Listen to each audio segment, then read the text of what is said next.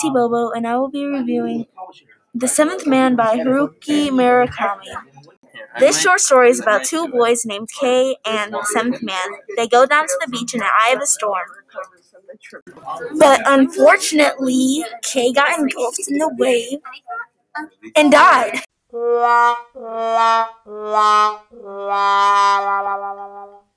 But before Kay died, the Seventh Man saw Kay once more in the waves, staring right at him, smiling ear to ear.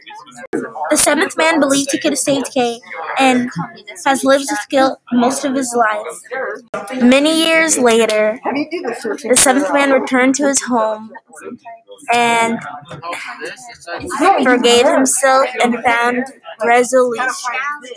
Yay! Yay! Yay! The two main reasons I love this short story is because of the trauma and the death and the sad story resolution at the end.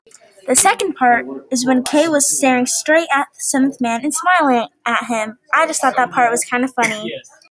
Third, the resolution at the end, when the Seventh Man finally forgave himself and he said, "The deep darkness inside me had finally vanished over these many years." And the last part of the resolution is when he says, "Oh, the fear's there, but you don't hide from it. You have to face it in your own way." In conclusion, I do think you should read this short story. I thought it was pretty good. Yeah. Have a great day. See you later.